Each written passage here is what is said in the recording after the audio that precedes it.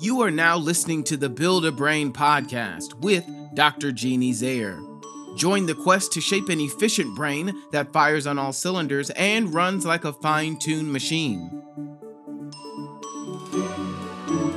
You are now in the capable hands of an international presenter and a pathologically optimistic brain builder. Dr. Zayer will give you the right blocks to build that 3 pounds of cerebral muscle for you, your child, or the young adult you teach or mentor. Block by block, thought by thought, now is the time to build a better brain. Let's get started. Welcome, friends, to Build a Brain. I'm so excited about this episode because this is just a dear friend. David Martin and I have worked side by side in the Feuerstein community on a multiple of projects, and we live very, very far away. He's way out east, I'm in the Midwest, but we still have a real kinship. I consider him a friend as much as I do a professional colleague. So, David, welcome to Build a Brain. Thank you very much, and I appreciate that. Very nice introduction. Good to have you on Build a Brain, David. Would you tell our listeners a little bit about yourself, like where you live and what was your educational background? We're currently living on Cape Cod in Massachusetts, where we've lived since retiring in 2001. My educational background is I have a BA from Yale and a couple of degrees from Harvard, and then my doctorate is from Boston College. And I've spent a career in various forms of education, including teaching, school principal, curriculum director, and professor, and then ultimately dean of the School of Education at Gallaudet University in Washington, D.C. You have such a rich background. And oh my, I can't even imagine your vita, to read everything that you've accomplished in your lifetime. So I love to always ask this question because the answers are always really good. So where were you the day that you discovered Feuerstein? I remember actually quite well. It was in 1978. And I was working as a part-time, in addition to being a curriculum director, with a course called Man, a Course of Study, published by Curriculum Development Associates. And that, of course, was a product of the National Science Foundation grant in the 1960s. And the publisher of Man, a Course of Study, with whom I had worked, said to me, "David, I want to show you this new program that is really exciting." And she arranged for Arthur Costa and me to meet with her over a period of 3 different days in a row.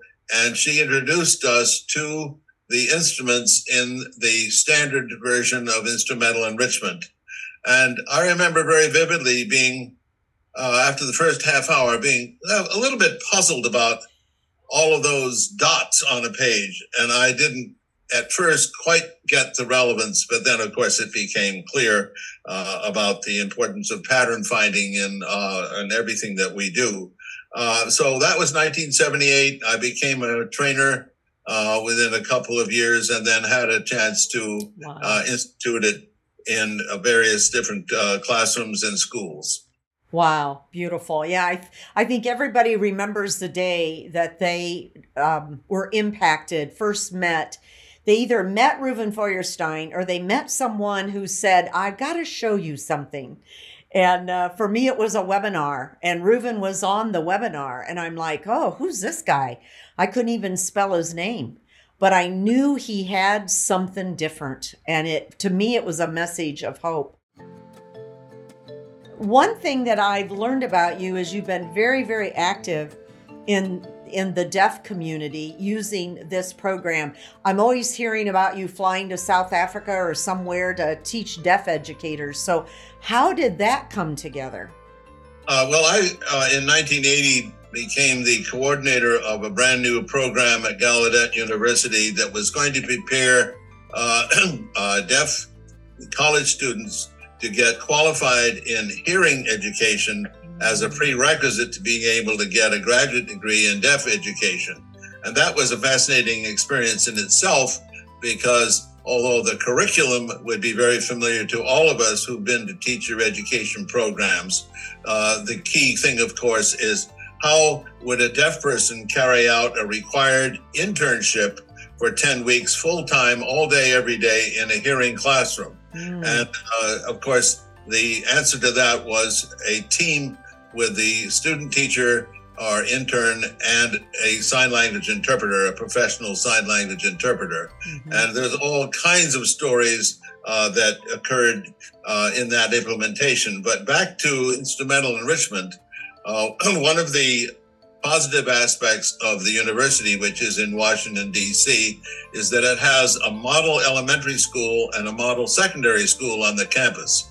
And I said, aha, this is a chance to do some research on site to find out the impact of cognitive education on deaf learners, which at that point had been very dismissed as being only able to think concretely, not abstractly, suffering from low expectations by hearing people and the like. And so I set out to demonstrate that the cognitive potential of deaf students is the same as the potential for hearing students. And you notice I emphasize the word potential, because there's a difference between potential and achievement. So that was my first implementation of the program over a 2-year period in a controlled experiment with a control group that we used a variety of different measures. And at the end, we were able to demonstrate statistically that the deaf students had the same range of cognitive potential as hearing students. And from that on, then I was able to branch out and did some work in a variety of schools for the deaf, and eventually was invited to come and do the same thing in South Africa in several different settings, both for deaf education as well as for hearing schools.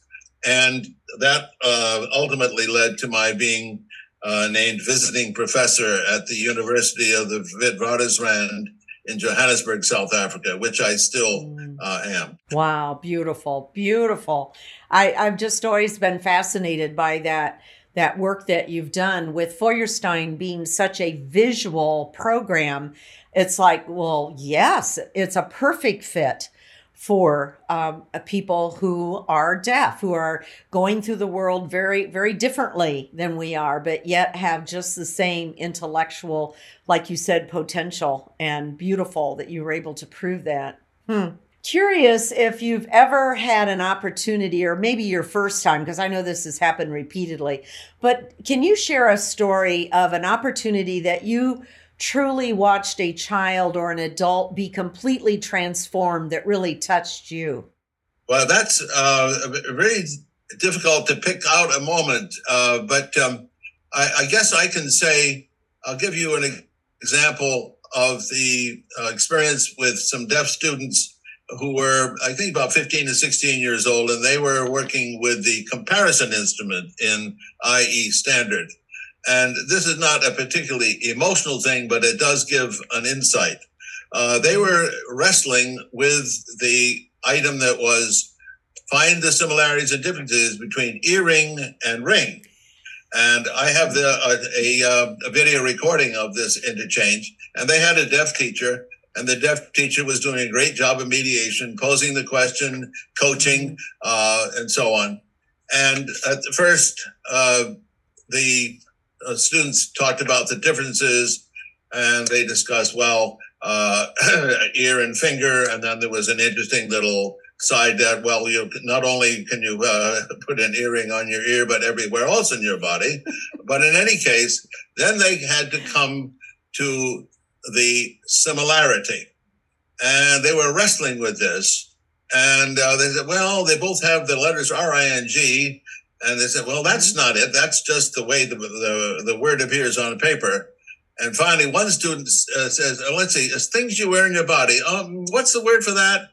And one student said, jewelry. They said, jewelry, that's it. So I talk about this example to show that the deaf students had the concept. They simply didn't have the word. And that's a very important difference. So that's an insightful moment. This episode of Build a Brain Podcast is made possible by listeners just like you. Here on Build a Brain Podcast, we're on a mission to empower your cognitive journey, and you can be a part of it. Join our Patreon community and get early access to episodes, Q&A sessions with experts, and exclusive brain-building exercises. Support the show that supports your brain. Visit us on Patreon using the link in the show notes and become a Patreon member today. Your support makes a big difference. Thank you for being curious and for helping us build better brains. Back to the episode. How does that make you feel when you see students have that insight? How would you describe what that does in you? I think it makes all of the effort rewarding. And also, I'd have to say, in some cases, it's a bit emotional, particularly when you've seen the students struggle and yet not giving up, and then to see a breakthrough. It is partly an emotional experience, but it's also, of course, an aha. And you as the mediator have courage to go on with the next task with the student. Yeah, my team here at MindCap, we talk about and share the success stories of when students have big breakthroughs, and we laugh and cry together and talk about this is why we get up in the morning. This is why we do this work that we do. So you have had such a rich life, David, and have traveled all over the world. You've done just some incredible work. What would be one thing that has probably been the most impactful part of your journey, particularly with Feuerstein, I'm curious, that's been the most impactful on your life? Well, I guess it's a sort of an insight. I did work in about 13 states with training in instrumental enrichment so far, and that's with both hearing and deaf learners and instructors. And then I branched out and did some work in England, and then I got a grant to do some work in China. I went to China 13 times and did a comparative study of instrumental enrichment in terms of its success in a cross-cultural way. And so I had a Chinese interpreter, and they had a sign language interpreter as well. And so this was a comparative study involving the U.S., People's Republic of China, and England. And I got the same results that I referred to having gotten at the Model Secondary School for the Deaf in Washington years earlier. And then my work in South Africa was extensive, including the National School for the Deaf. And if I summarize all that, I would say the insight I got was this is truly cross-national, cross-cultural, and cross-linguistic. And of course, we've all read the works published by the Feuerstein Institute and know that the program has been and is being used in a variety of countries. But this particular insight came in a kind of a flash to me in the 1990s, and as a direct result of implementing it in a variety of not only languages but also cultures. So I would say that's an example.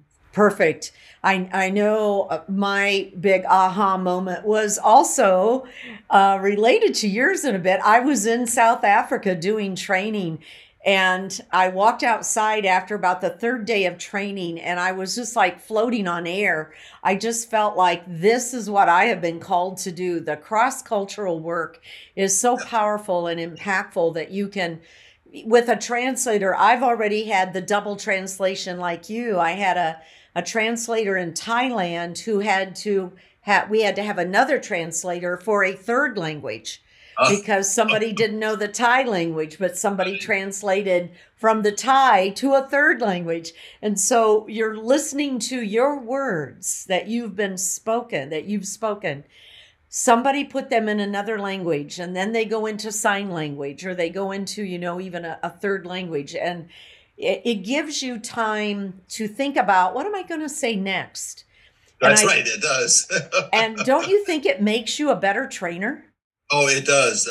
When I was doing the work in China, I had to pause for translation into Mandarin, but the Mandarin was simultaneously translated into sign language. So it was not a double wait. Yeah. But yes, it does give you a little time to say, okay, what am I going to say next?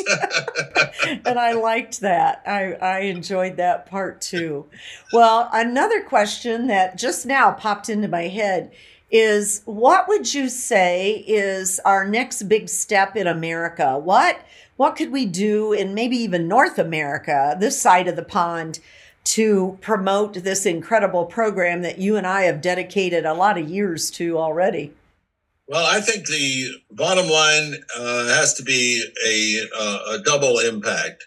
And I have to admit some professional frustration at having tried and not succeeded in this. I'm referring to getting into the teacher education programs in the universities. We need to start with this as a component of the time when teachers are actually learning to be teachers. And because I was in an institution and involved in a teacher education program, I made some attempts to convince other fellow faculty members to infuse some of the Feuerstein concepts into their teaching, while I could do it, of course, in a major way because I had been trained. And I had very mixed success. But there has to be some way of breaking through that particular barrier. The universities are a very special kind of animal, as we both know, and that is that a faculty member has a domain which he or she has mapped out for themselves, and they have a certain way of doing things. And it's not like a teacher in a school where you can set up staff development in a very easy way. Faculty development in universities does exist, but I think that's one of the two major places where we have to continue to work.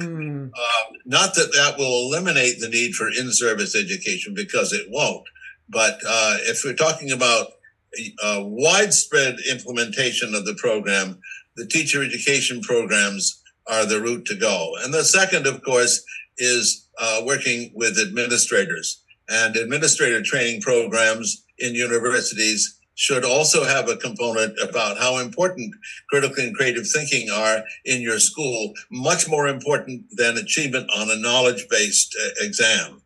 But that does lead me to a third, and that is the administrator is often under the gun, so to speak, of the state test results. And of course, that's partly a political process. So I think we also have to somehow get to state boards of education, because they are setting standards which then lead to exams. And therefore, what you test is what you teach, unfortunately. So it's a big job. And we're only nibbling away at the in-service component to the degree that we can, which is good. But if you want to do something on a systemic basis, this is, I think, what we have to do. Excellent. Well, David, it's an honor to have had you on Build-A-Brain, and I think you nailed it there with that last comment. Is there anything else you'd like to close with? Any last words of wisdom you'd like to give the listeners of Build-A-Brain? I don't really have anything except to just persist.